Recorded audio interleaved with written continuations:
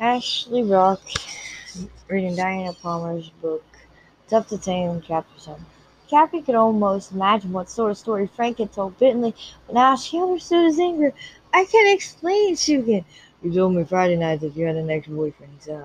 I didn't get to hear the rest of the story, but Barlow was kind enough to fill me in. You accused him of assaulting you, and he had him arrested. He actually spent time in jail, and now he has a felony record because of you. Harassment. Yes, but that isn't what happened.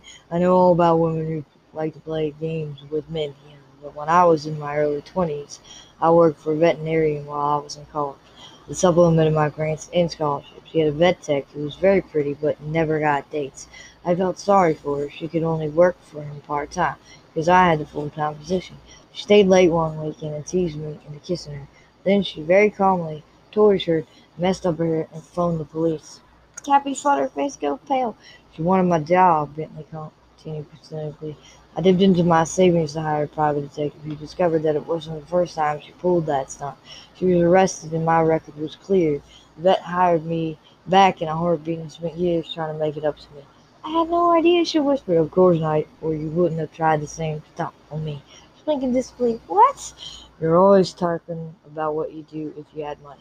You knew I was well-to-do when we were going to accuse me of assaulting you. Have you got a lawyer waiting in the wings to sue me? She couldn't believe her ears. He actually thought she was playing in for cash. Frank had lied to him, and with his background, Bentley had fallen for the tell. I've never accused anyone falsely, she defended herself. Only Frank Barton. She swallowed. He broke my arm, she said with quiet dignity. It wasn't the first time he hit me either. You told me you'd say that, he replied. Poor guy.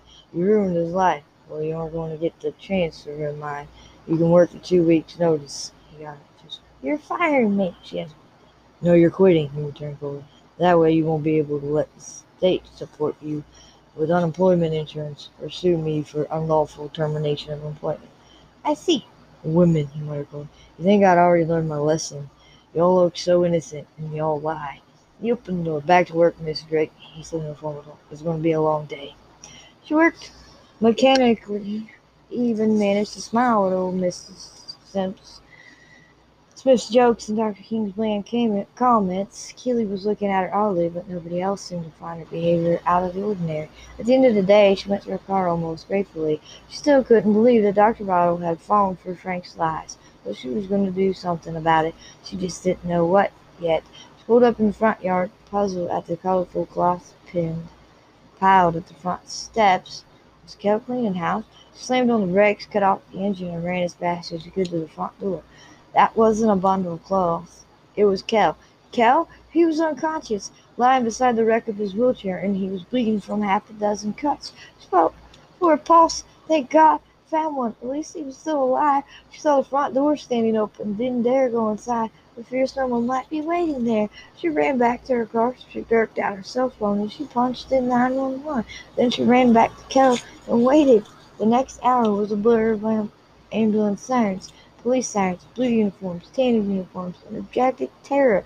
She waited for Dr. Micah Steele to come out and tell her what Kel's condition was. She was sick and chilled to the bone. Kel died. She'd have nobody. He came back out to the waiting room for a minute after Kel was brought in, tall, blond, and somber. How is he? She asked him. Badly beaten, he told her, which you already know. His back is one long bruise. We're still doing tests, but he has some feeling in his legs, which indicates that the sharpening in his back may have shifted. The tests verify that. I'm having him transported to the medical center in San Antonio. I have a friend who's an orthopedic surgeon there. He'll operate. You mean Cal could walk again? She asked exotically. Yes, smiled, but that's not my immediate concern. He said there were 3 men. One of them was a man you'd had dealings with. I understand Frank Barton. Beating up a paralyzed man with a mop, she gritted. What a brave little worm he is. Sheriff's gotten all points bulletin out for him and his friends, Michael told her. But you're in danger until they're found. You can't stay out there at the house by yourself. You sent Cal to San Antonio, she said. I'll call a friend who works for the same veterinarian practice that employed me until I moved here. She'll let me stay with her. You'll have to be in protective custody, Micah said firmly. Her brother is a Texas Ranger. He lives with her. Well, I'll call her as soon as I see Cal. That will be another 20 minutes, he said. We have to finish the test first, but he's going to be fine. Okay, thanks, Dr. Silverman. Glad I can help. I like Cal. I do too. Shown Brenda Banks in San Antonio. Brenda's brother Colder was a Texas Ranger. He'd been based out of Houston until his best friend, a Houston police officer named Mike Jones, was killed trying to stop a bank robbery. Colder had asked for a reassignment to Company D of the Texas Rangers based in Bexar County and moved in with his sister. Since Company D now had an official cold case sergeant, Coulter appeared for and obtained the job. Brenda said he loved solving old cases. She tried the apartment first, and sure enough, Brenda was at home and not at work. How do you like your new How do you like your new job? Brenda asked when she heard Kevin's voice. I like it a lot. Do you still have a spare bedroom? And is there a job opening there at the vet clinic? Oh, it's here. Yes, well, things didn't work out as well as I hoped, Cap said quietly. Frank and a couple of his friends came down here and almost beat Kel to death. He's on his way up to San Antonio for back surgery, and I need a place to stay just until after the surgery. They wanted me in protective custody, but I told them Coulter lived with you. You poor kid, you can come and stay as long as you like, Brenda said at once, but Coulter's out of the country on a case. He has an apartment of his own now. What's that about Kel? She asked, is he going to be alright? He's just banged up, mostly, Cappy said, but the shrapnel in his back has shifted and he has feeling in his legs. They might be able to operate. What a blessing in disguise, the other woman said. But what about you? Don't tell me Frank went to your house just to beat up your brother. He was probably looking for me, she confessed, but he's already done enough damage to my working relationship with my new boss. I don't have a job anymore either. I'll ask Dr. Lammers about something part-time, she said immediately. I know they'd love to have you back. The new tech doesn't have the dictation to the job that you had. He doesn't show up for work half the time either. I'll phone her right now. Meanwhile, you come up here. You know where the spare key's kept. Thanks a million, Brenda. Her voice was breaking, despite her efforts to control. Honey, I'm so sorry, Brenda said quietly. If there's anything I can do, anything at all, you just tell me. Jack spoke. I've missed you. I've missed you too. You just hang on. Get Carol up here and then come up yourself. We'll handle it, okay? Okay. I'll phone Dr. Lammers right now. She hung up. Cappy went back to the waiting room and sat sad and somber while she waited for the test results and a chance to talk to Kel. Dr. Steele was smiling when he came back. I think it's operable, he said. I'm going to send Kel to San Antonio by chopper. It's quicker and it will be easier on his back. We don't want the shrapnel to shift again. You can see him just for a minute. Want to fly up with him? Yes, if I can, she said. He nodded toward Kel's room. Cash Grier is in there with him. He wants to work with you too. Okay, thanks, Dr. Steele. She opened the door and walked in. Cash Grier was leaning against the windshield, very somber. Kel looked terrible, but he smiled when she bent over to kiss him. Doctor Steele thinks they may be able to operate, she told him. So I heard. He smiled. I don't know how I'll afford it, but maybe they take IOUs. You get better before you worry about money, she said firmly. We can always sell the car. Sure, that will pay for my aspirin. Kel chuckled. Stop that. It's gonna work out, she said firmly. Hi, Chief. She agreed, Jack. How yourself? Your ex-boyfriend was after you, he said without preamble. He won't quit. He knows you'll go back to jail for what he did to Kel. He'll get you if he can, before we catch him. I'm going to fly up to San Antonio with Kel, she said slowly, and I'll be staying with my best friend. Her brother's a Texas Ranger. She didn't add that he was out of town after all. Cash wouldn't know. But would she be putting Brenda in danger just by being there? Coulter's out of the country, and Brenda doesn't own a weapon. Cash said stone-faced. He nodded when she gasped. I know Coulter. I used to be a Texas Ranger too. We've kept in touch. You don't want to put Brenda in the line of fire. I was just worried about that. She bit her lip. Then what do we do? You stay in a hotel near the hospital, he said. We're sending security out to watch you. Police officers from here? Not really, Cash said slowly. Actually, Eb Scott is detailing two of his men to stay with you. One is just back from the Middle East, and the other is waiting for an assignment. Mercenary, she said softly. Exactly. She looked worried. They're not the sort you see in movies, Kel ordered. These guys have morals, and they only work for good causes, not just for money. Do you know the men? She asked him. Yes, I know them, Cash said at once. And you can trust them. They'll take care of you. Just go with Kel to the hospital, and they'll meet you there. I'll have to phone somebody at my office to tell them what's happening. Everybody at your office already knows what's happened, Cash ordered. Well, except your boss, he added. Just when her heart had skipped 2 beats. He had to fly to Denver on some sort of personal business, something to do with his stepfather. Oh, that's just as well, she thought. Now she wouldn't have to see him again. Kel didn't know Dr. Rattle had fired her, but this wasn't really the time to tell him he could wait. What about our house? Kel gave me the key, he said. I'll get it to Keely. She'll make sure the lights are off and everything's locked up and the fridge is cleaned out. I don't want to live there anymore, she told Kel in a subdued tone. We don't have to make decisions right now, he replied once he asked me help. I think it was better when I couldn't feel my legs. You'll enjoy walking, Captain said. Kel, it would be like a miracle. At least some good would have come out of this. Is what I was thinking, he smiled. Now don't worry, it's gonna work out. Yes, it is, Cash replied. Rick Marquez is going to make sure every cop in San Antonio has a personal description of Frank Bartlett, and he's talked to a reporter he knows at one of the news stations. Your nemesis Frank is going to be famous. That if so famous that if he walks into a convenience store, 10 people are going to tackle him and yell for the police. Really, but why? Did I mention that there's a reward for his capture, Cash added. He took up a little collection. How kind! You should stay here, Cash said seriously. It's a good town, good people. Her face closed up. I'm not living in any town that has also houses Dr. Rydell. Cash and Kel exchanged a long look.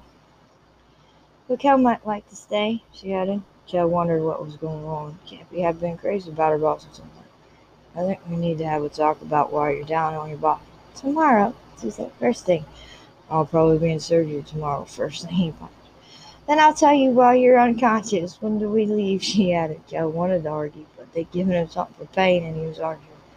As soon as the helicopter gets here, do you need anything from the house? I'm sure Cash will run over there. Here's your great. I've got my purse and my phone. Oh, here's the house key, she added, pulling it out for a key ring and handed it to Cash. I know you gave Kel's to Keely, but may need mine. Thanks a lot. If you need anything, you can call Keely. She'll run it up to you, or her husband, or her sister-in-law will. I'll do that. And try not to worry, Cash added, moving away from him. Things always seem darkest before the dawn. Believe me, I should know. He added with a smile. I've seen my share of darkness. You're a wonderful police chief, she told him. Another good reason to stay in Jacobs County, he advised. We can agree to disagree on that point, she replied. I might reconsider if you'll lock Dr. Rydell up and throw away the key. Can't do that. He's the best veterinarian around. I guess he is at that. Cash wisely didn't add to his former statement. The trip in the helicopter was fascinating to Cappy, who'd never flown in one. Despite Kel's years in the military, she had the opportunity, but she was afraid of the machines. Now, knowing that it was helping to save Kel's legs, she changed her opinion of them. She sat quietly in her seat, smiling at the med techs, but not talking to them. She had just about all she could stand of men, she decided, for at least the next 20 years. She only hoped and prayed that Kel would be able to walk again, and that someday somebody would find Frank Bartlett before he came back to finish what he started. Bentley Ryder walked into his office 3 days later, out of sorts and even more irritable than he'd been when he left. His stepfather had suffered a stroke. It hadn't killed him, but he was temporarily paralyzed on one side and in a nursing home for the foreseeable future. Bentley had tracked down the man's younger brother and made arrangements to fly him to Denver to look after his sibling. All that had taken time. He didn't begrudge giving help, but he was still upset about Cappy. Why had he been stupid enough to get involved with her? Hadn't he learned a lesson about women by now? The office hadn't officially opened for business. It was 10 minutes until it did. He found every employee in the place standing behind the counter, glaring at him as if he invented disease. His eyebrows up. What's going on? His face on. Cappy sued me for asking her to quit, is she? He asked with cold sarcasm. Dr. Greenberg. Cappy is in San Antonio with her brother, she said. Her ex-boyfriend and 2 of his friends beat Kel within an inch of his life. He felt the blood drain out of his face. What? They got Cappy surrounded by police and volunteers trying to keep the same thing from happening to her. Keely added quickly. Sheriff Carson checked into Frank Bartlett's background and found several priors for battery against women, but nobody was willing to press charges until Cappy did. She wasn't exactly willing at that. Her brother forced her to when she got out of the hospital. Bartlett beat her bloody, and broke her arm. She said she'd probably be dead if Cal hadn't managed to knock out Bartlett in time. He felt as if his throat had been cut. He believed that man. How could he have done that to Cappy? How could he have suspected her of such deceit? She'd been the victim. Bentley had believed the lying ex-boyfriend and fired Cappy. Now she was danger and it was his fault. Where is she? He asked him. She told us not to tell you, Dr. King said quietly. She doesn't want to see you again. In fact, she's got her old job back in San Antonio and she's going to live there. He felt sick all over. No, she wouldn't want to stay in Jacobs County now, not after the job Bentley had done on her self-esteem.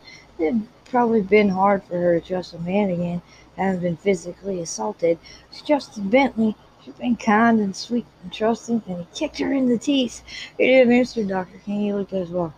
Get to work, people, he said in a subdued tone. Nobody answered him. They went to work. He went into his office, closed the door, and picked up the telephone.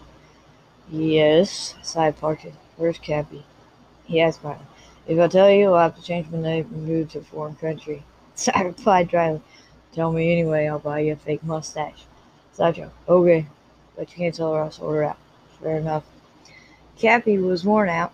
She'd been in the waiting room around the clock, so Cal was through surgery. It had taken a long time. The chairs must have been selected for the comfort level. She decided to make sure nobody wanted to stay in them longer than a few minutes. It was impossible to sleep in one, or even to doze. Her back was killing her. She needed sleep, but she couldn't leave the hospital until she knew Cal was out of the recovery room. Beside her, two tall, somber men sat waiting also. One of them was dark-eyed and dark-haired, and he never seemed to smile. The other one had long blond hair and a ponytail, and one pale brown eye, and an eye patch on the other. He was good-natured about his disability and referred to himself as Deadeye. He chuckled as he said it. She didn't know their names. Detective Sergeant Rick Marquise had dropped by earlier in the day to talk to her about Frank Bartlett's family and friends. She did know about Frank's sister, but she hadn't met any of his friends. Detective Marquise was, she thought, really good-looking. She wondered why he didn't have a steady girlfriend. Marquise had assured her that he was doing everything possible to track down Frank Bartlett, and that a friend of his, who was a news anchor, was going to broadcast a description of Bartlett and ask for help from the public to apprehend him. There was a $2,000 reward being offered for information leading to his arrest and conviction. Brenda came with her to the hospital and stayed until she was called into her own office for an emergency surgery on a dog patient. She promised to return as soon as she could. She was upset that Cappy wasn't going to stay with her. She could borrow a gun, she muttered, and shoot that two-legged snake if he came near the apartment. But Cappy smiled and said she hadn't been thinking straight when she called and asked for a place to stay. She wasn't risking Brenda. Besides, she had security. Brenda gave the two men a long, curious glance. She did mention that she wouldn't want to mess with them if she was a bad man. The one with the ponytail grinned at her. After Brenda left, Cappy sat with her two somber male attachments while people came and went in the waiting room. She drank endless cups of black coffee and tried not to dwell on her fears. If Cal could just, well, walk again, she told herself, the misery of the past few days would be worth it. If only. Finally, the surgeon on Cal's case came out to speak with her, smiling in his surgical glance. Well, you made the shot, Mal, he told her. I'm confident that we got it all. Now we wait for results once your brother has time to heal, but I'm cautiously optimistic that he'll walk again. Oh, thank God, she breathed, giving way to tears. Thank God. Now, will you please go and get some sleep? He asked. You look like that's walking. I'll do that. Thank you, Dr. Simmons. Thank you so much. You're very welcome. Leave yourself a number at the nurse's desk, and they'll phone you if they need you. I'll do that right now. She went to the nurse's desk with her two companions, flanking her, looking all around them covertly.